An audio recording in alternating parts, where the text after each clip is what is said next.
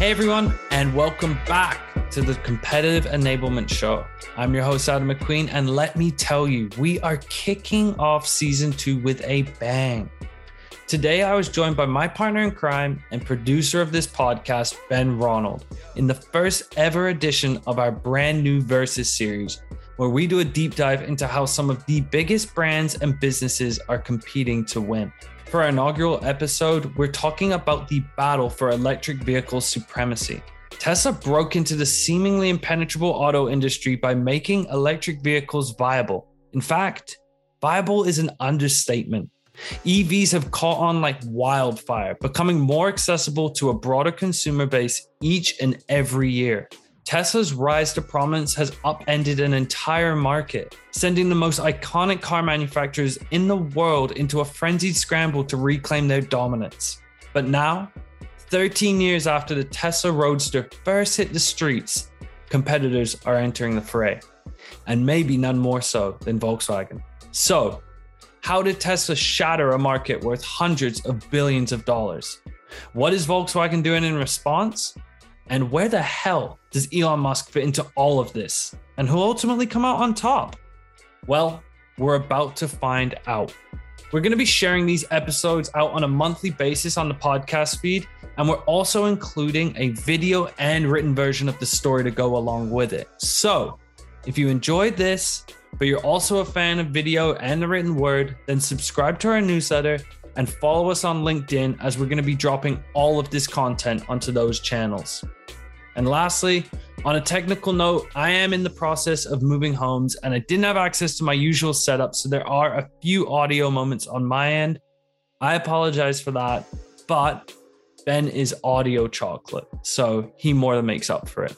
With that all said, it's time for the first ever episode of Versus. I hope you enjoy. The way the world moves is contributing to rapid climate change. It all has us thinking of less oil reliance and more self-reliance. And if necessity is the mother of invention, electric vehicles are the answer to many of the world's woes. The electric car race in the US is between Tesla and everyone else. A lot of these established players are going to be very, very serious competitors. I think they're going to put up a hell of a fight. All right. Today, I am joined by Ben Ronald, the content writer at Clue. Ben, how are you doing? Adam, thanks for having me, man. For those of you that don't know, Ben is actually the producer of this podcast as well as a content writer, and this is his first appearance on the podcast. Ben, what is there some nerves involved? Excitement? Like, what's going through your mind right now? Well, it's definitely exciting. Big fan of the pod, as you know. If all I ever did was to produce this thing and be on the other side, I'd be happy. But to be in front of the glass today is a treat. So thanks for having me on.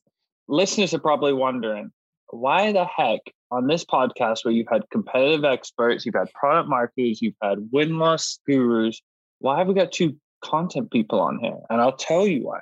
For our new series, the Versus series, where we kind of are breaking down and analyzing how some of the biggest brands, biggest businesses in the world are competing in some of the most high stakes environments. We're doing the full breakdown. We're doing the tell all. We're digging deep. I wish I had glasses to look nerdy here, but we each went to journalism school and we like to do some digging. And Ben, our first piece, broke down the electric vehicle market, one that was famously being dominated by Tesla, but it's also a market where plenty of competitors are entering the fray.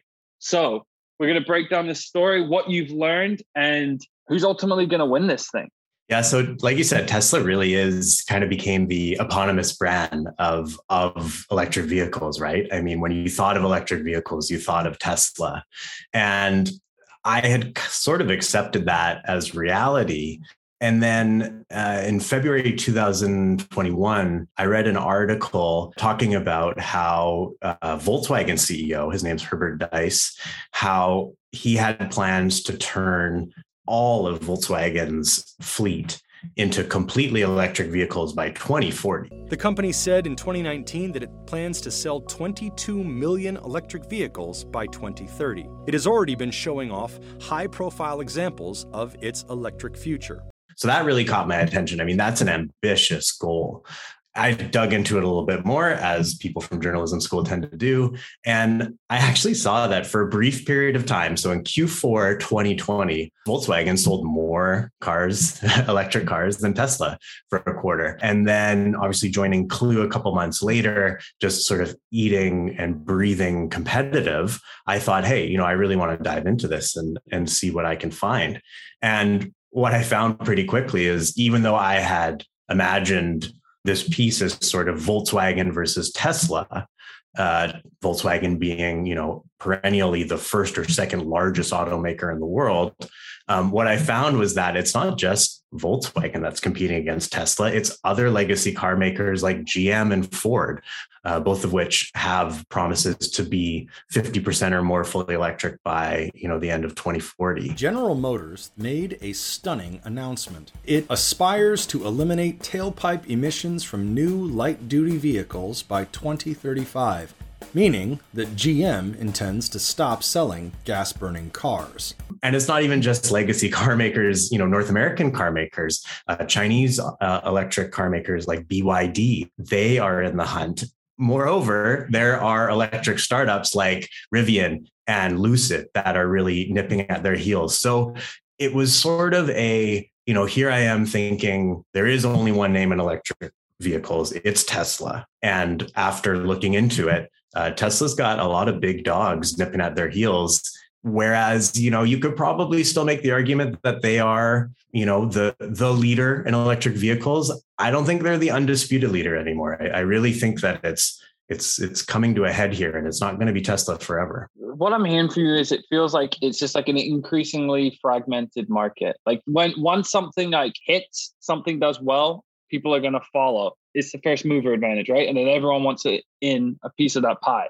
So when you look at that, I kind of want to get the context as well of the actual electric vehicle market within the greater like auto industry. Like, how has that evolved? How did that kind of come to be? Was it, I'm assuming it was Tesla that sort of made this market, this segment of the auto industry viable, right? Tesla kind of created their own market in a way. They found a niche where people who were looking for luxury cars, so they're of that socioeconomic standing, often they were in California, West Coast, highly educated, but they were people who would shell out a little bit more money to sort of give off the appearance that, obviously the technology is impressive, but also eco-conscious. That's where they found their niche. Model S's were built for that segment of the market. The Model S was redefining what luxury was for a certain type of eco and style-conscious consumer who was becoming a major demographic among the California elite. In this way, Tesla was forging a new market segment. And then you had people on the peripheries who liked electric cars and sort of liked them in theory, but there kind of wasn't a demand for it, it was, the Nissan Leaf's been around for a while, the Chevy Bolt, but it's really only been the last couple of years where all of a sudden electric cars are a real, like a legitimate alternative to a combustion engine. And so what you've seen, based on a variety of factors, the amount of electric cars sold in North America went up 80% year over year from last year to this year. And if you look from 2019 to 2021, it was up like 168%. So what you're seeing here is that Tesla was first for sure. They kind of held the reins for a while because there wasn't a ton of competition. The demand is going up such that Tesla is not the only maker in the game right now, because it's not just people from California who make 150, 250 grand who want an electric car. It's people like you or me thinking, okay, well, if I'm going to buy a car, why not buy a Nissan Leaf, or why not buy, I don't know, something like that. And we have options now to buy cars like that just didn't exist even five years ago, so it's dizzying. With Tesla specifically then, because what I'm really interested in when you find a niche and be able to make that so viable, not only is it viable, it has the potential to supersede how everybody transports. But what was the watershed moment? Was there a spot where you mentioned the kind of California high-end niche demographic that they would hit to kind of sell these first kind of cars, but how did they break through or become viable to a broader market? I think it was the Model 3, the one that sold at $35,000. In terms of price, well, of course, it'll be $35,000. I want to emphasize that even if you buy no options at all, this will still be an amazing car. You will not be able to buy a better car for $35,000 or even close. That was definitely a moment where it wasn't just a luxury car anymore. I mean, you got some of the bells and whistles of a luxury car, but $35,000 is decidedly not, a luxury car price. So I think that, and certainly I can sort of remember hearing that price tag and thinking, oh, okay, well, this isn't so out of the realm of possibility. And I think that was a big moment because it really made owning an electric car become so much more tangible because of the price tag. I also, now this isn't really a watershed moment, but what has sort of been happening behind the scenes, so to speak, is that the electric vehicle infrastructure is getting better. There are more charging stations than ever before. Companies like Tesla and Volkswagen are putting in tons of money to have charging stations. All of these things, the lower price of the vehicle and the fact that you can find these charging stations much more easily, it's just removing the barriers to entry, right? The reasons why you didn't want an electric car before, they are slowly ceasing to exist.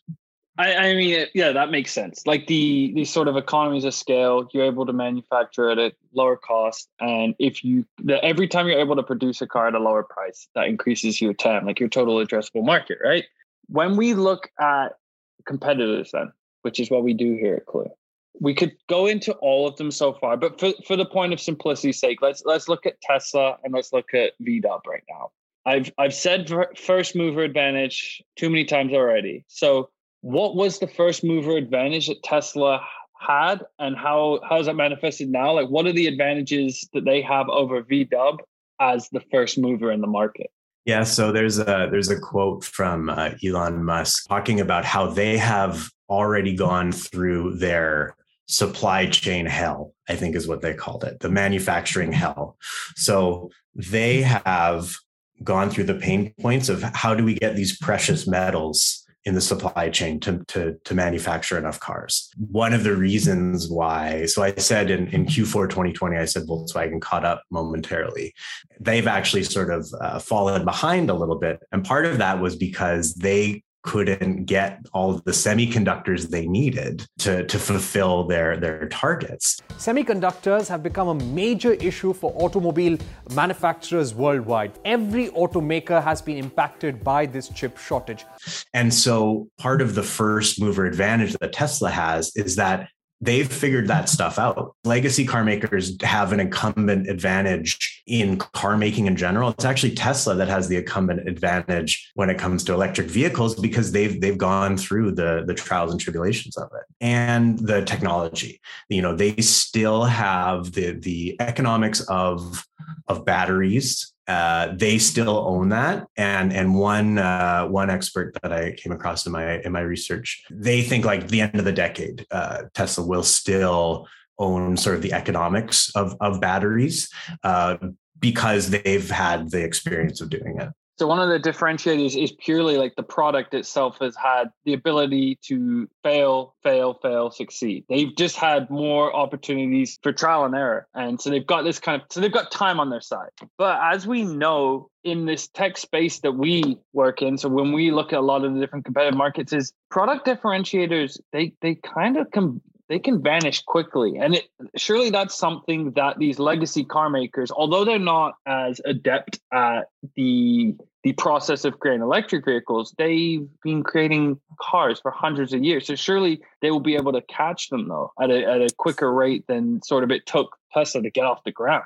I think that's probably right. Some of the biggest advantages that I came across in my research, the biggest one is probably scale. Volkswagen sells more vehicles in a month than Tesla does in a year. Say that again. Wait, what? So there are, yes. So Volkswagen in a given month, so not every single month, but there are months where Volkswagen, and remember, Volkswagen is it's Volkswagen, it's Porsche. The group owns not only the Volkswagen brand for which it is named, but 11 other brands hailing from 7 European countries. All around the world, they will sell more cars in a month than Tesla will in an entire year. So they have the scale when it comes to output. What they also have going for them is that they have a significant percentage of their revenue from combustion engines. So they can take a few more risks on the electric side because they've got these revenue streams, diesel, gas-powered cars, that Tesla doesn't have. So those are the two biggest advantages I see. It's the overwhelming scale and the sort of the money that goes with that. And then also the fact they're not a one-trick pony. They've got a few horses in the race, and they can use that revenue to buoy their efforts in the electric space. While you were doing all of this research, was there one thing that like stood out to you? Was there like a revelatory moment? Like, what was the most interesting thing you learned while researching this piece? Well, learning that Tesla's valuation is north of $1 trillion, their market cap, and Volkswagen and Toyota, despite being, like I said, perennially, they're the first or second largest automakers in the world. They kind of trade off 1-2. Their valuations are more around 200 billion. That was a sort of an eye-opening moment. Certainly the idea that Volkswagen in some months outsells Tesla in a year, I think that's interesting. But, it's I think as you know, Adam, I'm a bit of a nerd and a deep thinker. And I can't help but notice that it's a big deal if you've got Volkswagen and Ford and GM saying more than half, if not all of our cars are going to be electric by the middle of the century. I mean, that's a big deal. That is a big paradigm shift. And while you might say, well, why did it take so long? Regardless, these are huge, iconic brands that are saying, the future of our company is not fossil fuels. We all see that electric vehicles are the wave of the future. So I think that's probably, when I look back now, that's what piqued my interest so strongly when I read that very first article. I love getting into the weeds about it too, and thinking about, what's Tesla's advantage and what's Volkswagen's advantage. But if you really take a step back, you go, this is good news. I would say that we're going towards a world where emission-free vehicles will be the only vehicles on the road.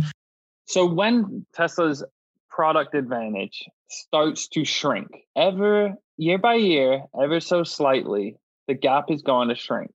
And so they found their niche.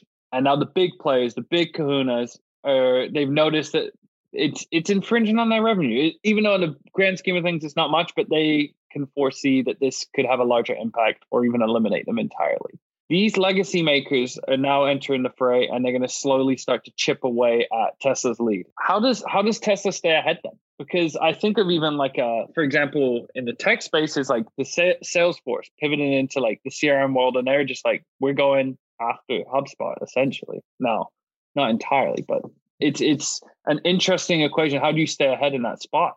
One of the things that's coming to mind is how, I think we were about to publish the blog. I was like, okay, it's finally ready.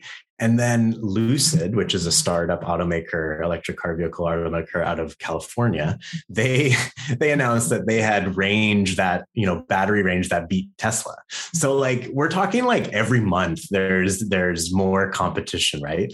So I think I go back to something that Pip Laja said. He's the CEO of Winter, and he said it during the Competitive Enablement Summit last year. He predicts that in 3 to 5 years, Tesla will be just another automaker that will be forced to compete more on brand than on features. For now, Tesla's electric cars have better tech, more mileage than your rest of the electric cars. But it's about to change, right? Lucid just announced new cars beating all Tesla's range, like 560 miles, the new Lucid Air, right? So every single car company is coming after Tesla. I bet my theory in Tesla is that in a couple of years, their competitive advantage ceases to exist. I think if you take a step back and look at it, the car makers that we know, sort of the traditional car makers, what is the difference really in a lot of them if it's not price? A lot of the features, the bells and whistles, sure, here and there, it's a little different, but it's kind of all the same. The screens are getting bigger. You're going to have parking assist. There are real branding advantages. So for example, I drive a Jeep.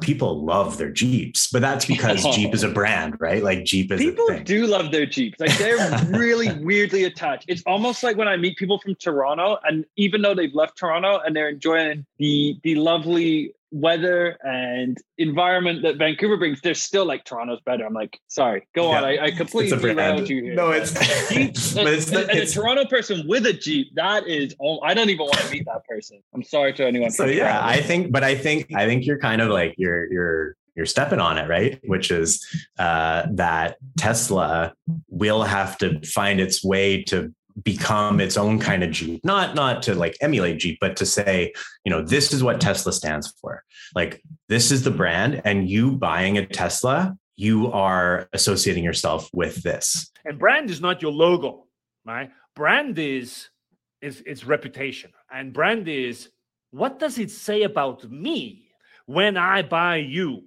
If I buy a Tesla, I mean, it used to be you're signaling that you're rich and a little bit care about climate, right? But now I'm actually not sure what you're signaling now when you buy Tesla.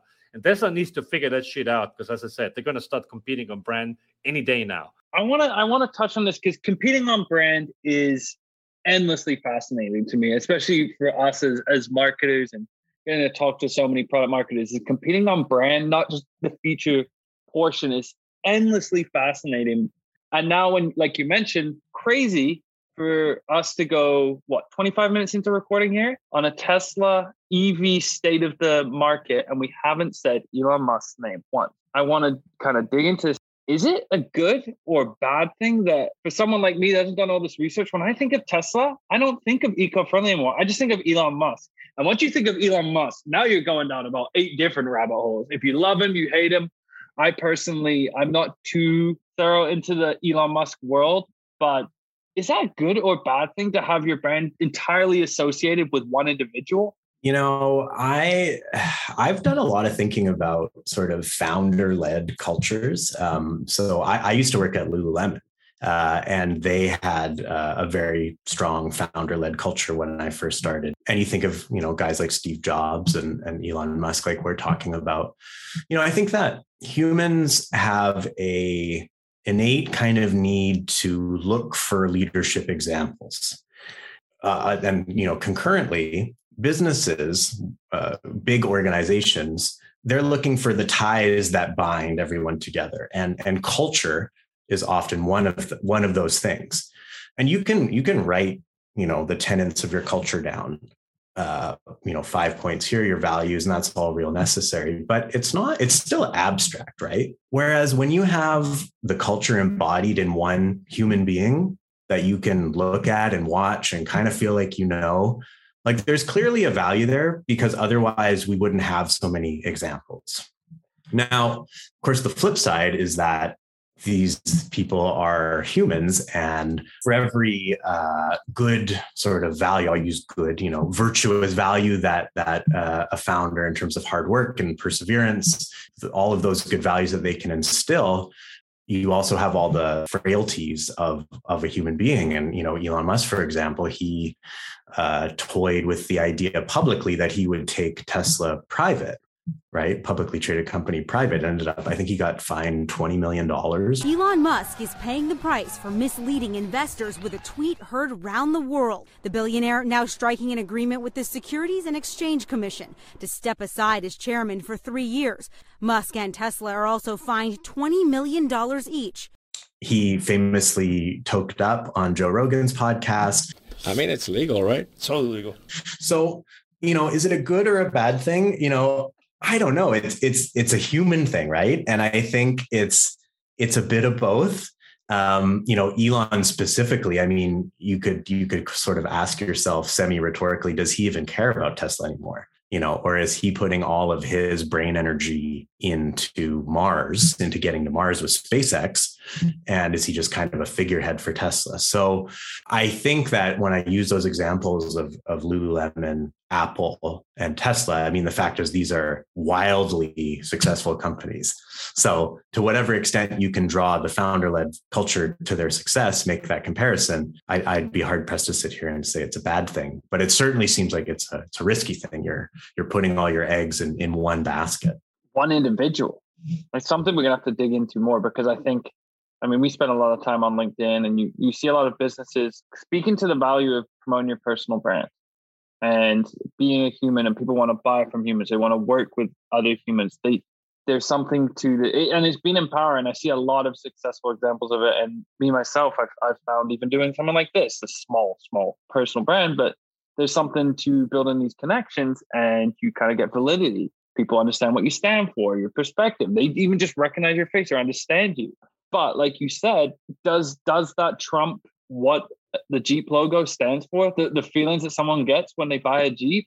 I would say no matter what, you can tell that there is a value in having the strong leadership, because it does give you sort of an example to follow. So where's this all going then? Ben, crystal ball me, because you've done a deep dive. You've looked at this Tesla VW. As the thread unravels, you're seeing it's not just Tesla VW. It's a whole lot and more. So if you were to get the crystal ball out, look into the future, what do you think is going to happen between this in this market? So I think that we'll stop talking about Tesla as if it's a different kind of automaker. It will just be another automaker. And I think there's going to be startups like Lucid and Rivian that will come and go. I mean, when we were growing up, there was a car brand called Pontiac. And then the 2008 financial crisis happened, and GM decided there was no use in having 8 brands anymore.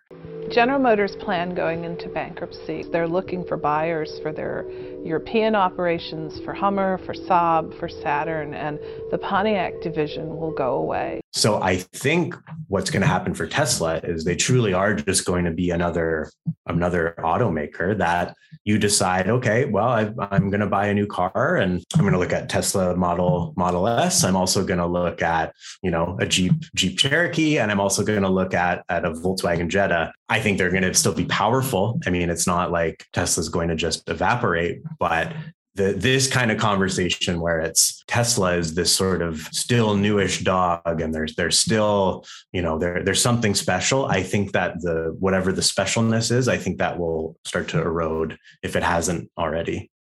Okay, I've got one last question for you. And I think you'll like this question, because it's sort of like as a journalist, you like to kind of dig, you like to do your research. If you were to ask Elon Musk one question about this specific topic, about how he views competition, how he envisions this market evolving, what would the question be that you'd ask him? I would ask him to what extent he pays attention to the competition, honestly. How often is he personally, there's no doubt in my mind that an organization like Tesla is sophisticated enough to have some competitive intelligence systems. But I want to know, like, a visionary leader like that, who just has such a clear, vision for the future. I want to know, how much time does he spend thinking about the competitors that are trailing him and trying to catch up? And how much does he just stay focused and look forward ahead? Because I'm curious if maybe Elon had done more of the sort of paying attention to the Volkswagens of the world, to the GMs, to the Fords, maybe they would have been able to extend their lead even further. All right, Ben, that was an incredible deep dive. And for listeners as well, if you haven't already read Ben's piece, it's on our blog at Clue. So make sure to go give that a read. You can reach out to Ben as well. How can they find you? Yeah, so send me an email, ben.ronald@clue.com. I'm Ben Ronald on LinkedIn. And make sure you subscribe to our newsletter. You'll get a note from me every Sunday, our Coffee and Compete newsletter. So we'd love it if you subscribe. And yeah, thanks for having me, Adam. It was fun to get to talk about this. Absolutely. We're going to have a ton more content on these types of topics and in many different formats. So listeners, let us know what you thought of this, what we could do better, what you want to hear about next. We're all ears. This is our first time doing this one, and we're stoked to do a whole lot more. Ben, thanks for joining me. Thanks, buddy. Have a good one, everyone.